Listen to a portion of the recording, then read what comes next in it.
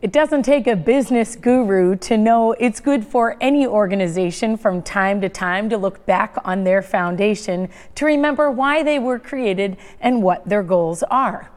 It can be a helpful exercise in determining whether they are still prioritizing what was initially valued or whether they have drifted slightly from that for whatever reason. All healthy organizations will do this from time to time. Sometimes circumstances, either internal or external, force that kind of evaluation and assessment on an organization. COVID-19 has certainly forced churches to rethink what we are about and how we seek to accomplish our mission and goals. This is one reason why I'm thrilled we're in a series of the book of Acts this fall. Because Acts tells the story of God building his church. Acts is the record of our very foundation as a community of faith. If we want to know how the church started out, this is the book to read. It picks up the story of Jesus after his life, death, and resurrection. In fact, the book begins with Jesus ascending to heaven, charging his followers with this important task. You will be my witnesses in Judea, Samaria, and to the ends of the earth. The section we're in right now describes the Apostle Paul's debut, his first missionary journey or road trip known throughout the known world to spread this message of Jesus. And it is both comforting and convicting to read. Because what we see Paul doing as he opens new franchises or starts little communities of faith in all these cities gives us insight into how we are to be the church today in Minneapolis in 2020. I want to make 3 observations about how the early church did it, what our founders did. And after each one, we'll look at what that means for us. Observation number 1. The early church leaders boldly summoned people to a whole new way of life. Verse 3. So Paul and Barnabas spent considerable time in Iconium speaking boldly for the Lord.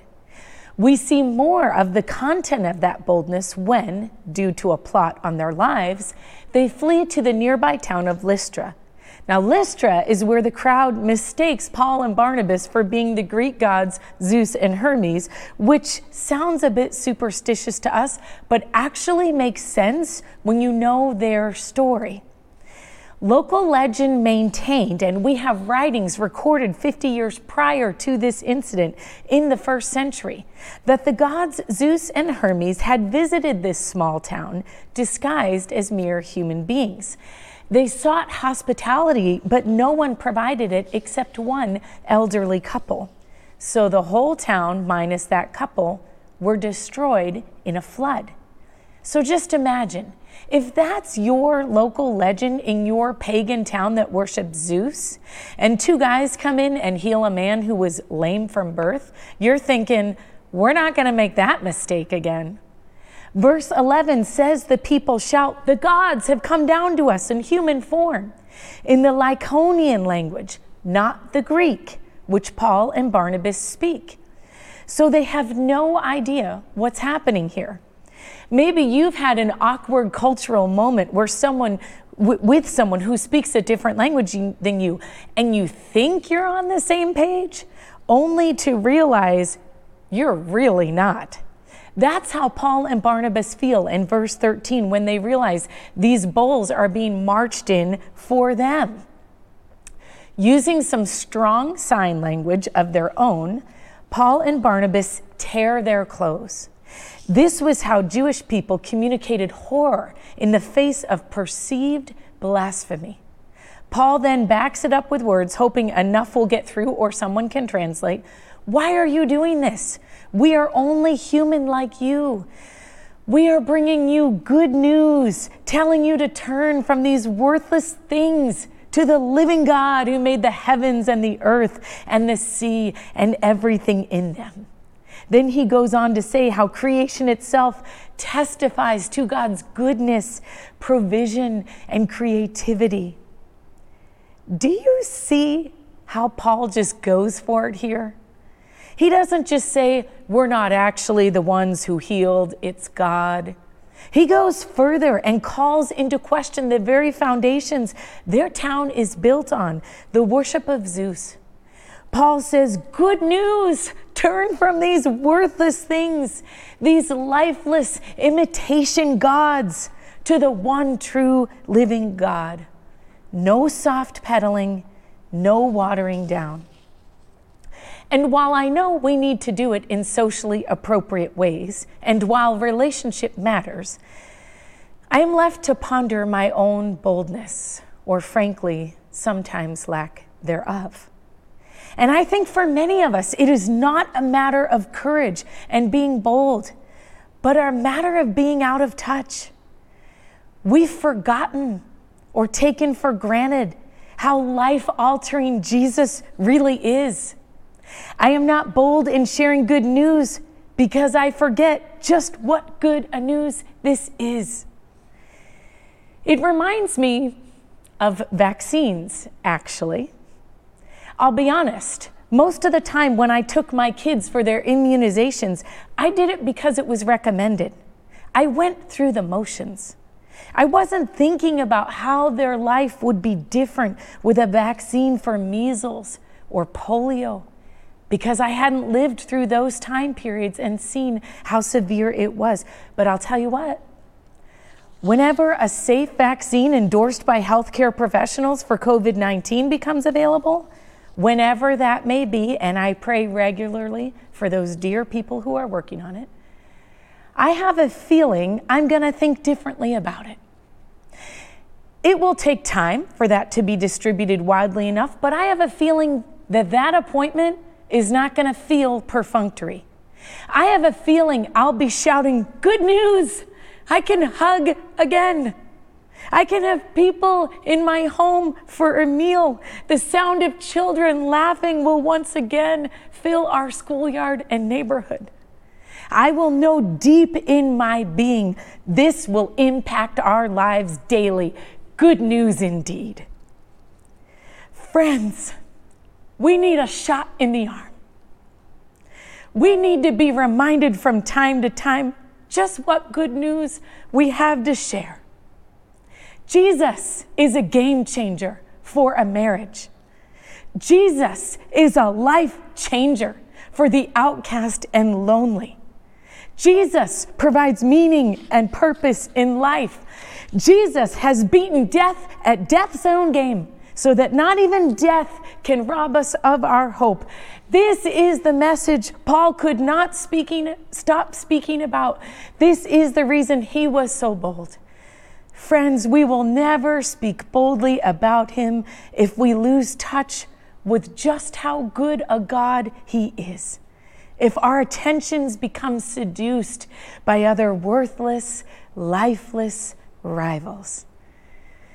Because once we are captivated by him, once we remember just what a precious treasure this is, we will be willing to do anything for it.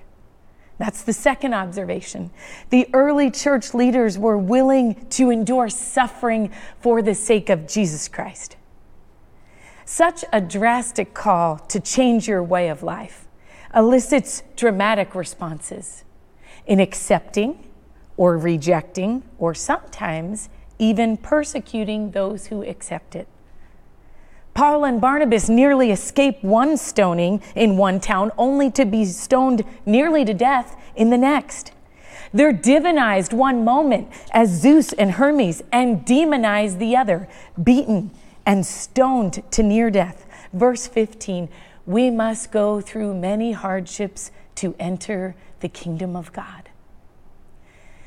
It's not that it's essential to salvation so much as it is inevitable. It's not surprising. We follow Jesus. How'd that work out for him? But I want us to notice here that the disciples do not go looking for suffering. In fact, many times in Acts, they sneak away whenever they hear of plots on their lives. They're witnesses, not martyrs. And yes, sometimes their witness entails suffering, but that is never their goal. It's believed that one of those disciples in verse 20 who tend to Paul's body after he's beaten nearly to death is young Timothy, who's from the town of Lystra. In 2 Timothy 3:10-12, Paul tells Timothy, everyone who wants to live a godly life in Christ Jesus will be persecuted. I imagine seeing Paul endure suffering for Jesus in his hometown of Lystra had more impact on Timothy than 100 sermons. Some of you are suffering for Jesus' sake. Your boss makes life difficult for you because he does not agree with your faith. Your public school teacher is anti-Christian and you pay the consequences. Your time and money is spent on priorities the world says is a waste. Your faith is misunderstood by those you love. Jesus said, "Blessed are those who are persecuted because of righteousness, for theirs is the kingdom of heaven." Are we willing to endure such suffering for our allegiance to Jesus? Finally, observation 3. The early church did not create converts, but established churches. Their emphasis was not on isolated individuals espousing a set of beliefs and practices. Their efforts were centered on establishing little communities of faith that would together share this new life they had found and live it out for those around them to see. They believed these groups of people were the literal hands and feet of Jesus, the body of Christ, who was no longer on this earth, to carry out his work of helping the blind to see, setting the captives free, and giving hope to the hopeless. When you plot their road trip on a map, you realize that when verse 21 tells us they go back through the cities they had previously visited, that's kind of a loaded sentence. Geographically, they're right at the foot of the Taurus Mountains. The shorter way back to Antioch, where they started, would be to go through the pass of those mountains. And in fact, Paul's hometown Tarsus is right on the way. Add the fact that Paul just narrowly escaped with his life in those cities, and why wouldn't he head just directly back to Antioch?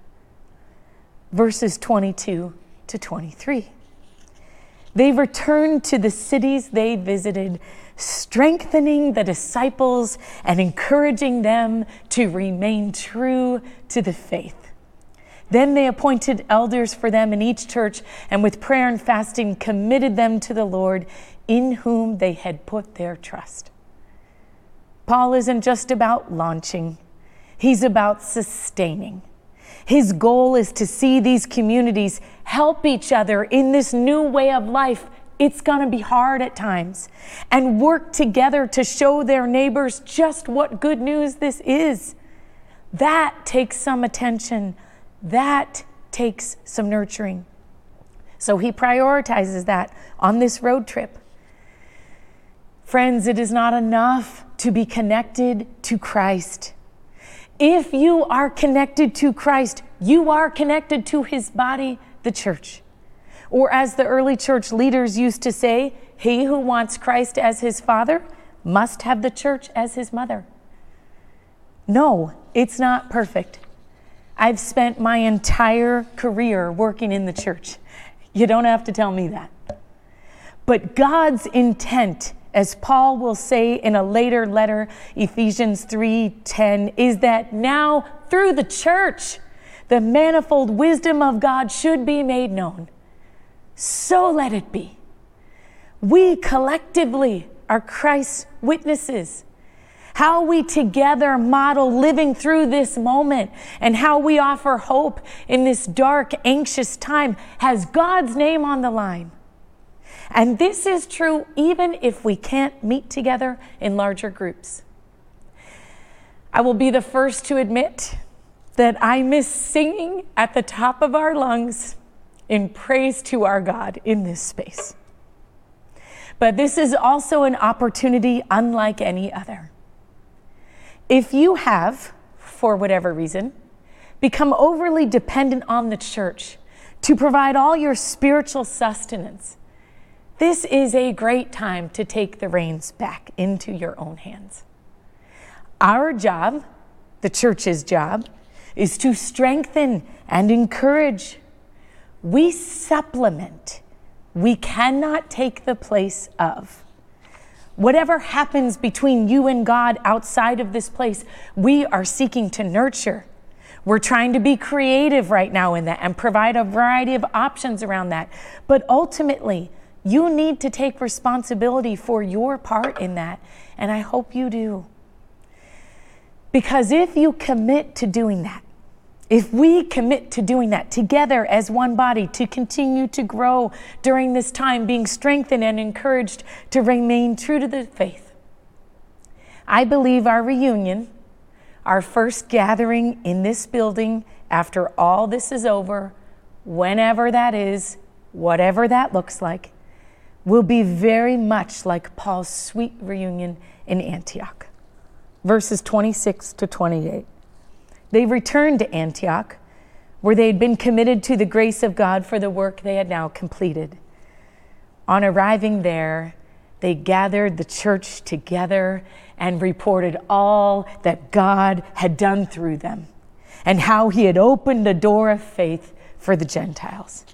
And they stayed there a long time with the disciples. Oh yeah, they did. Sweet reunion. Glorious homecoming.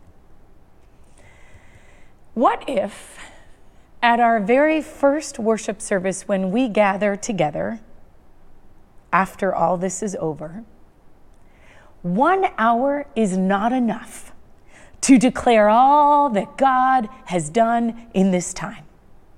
How we had seen him draw people to himself we would never have imagined had come to him.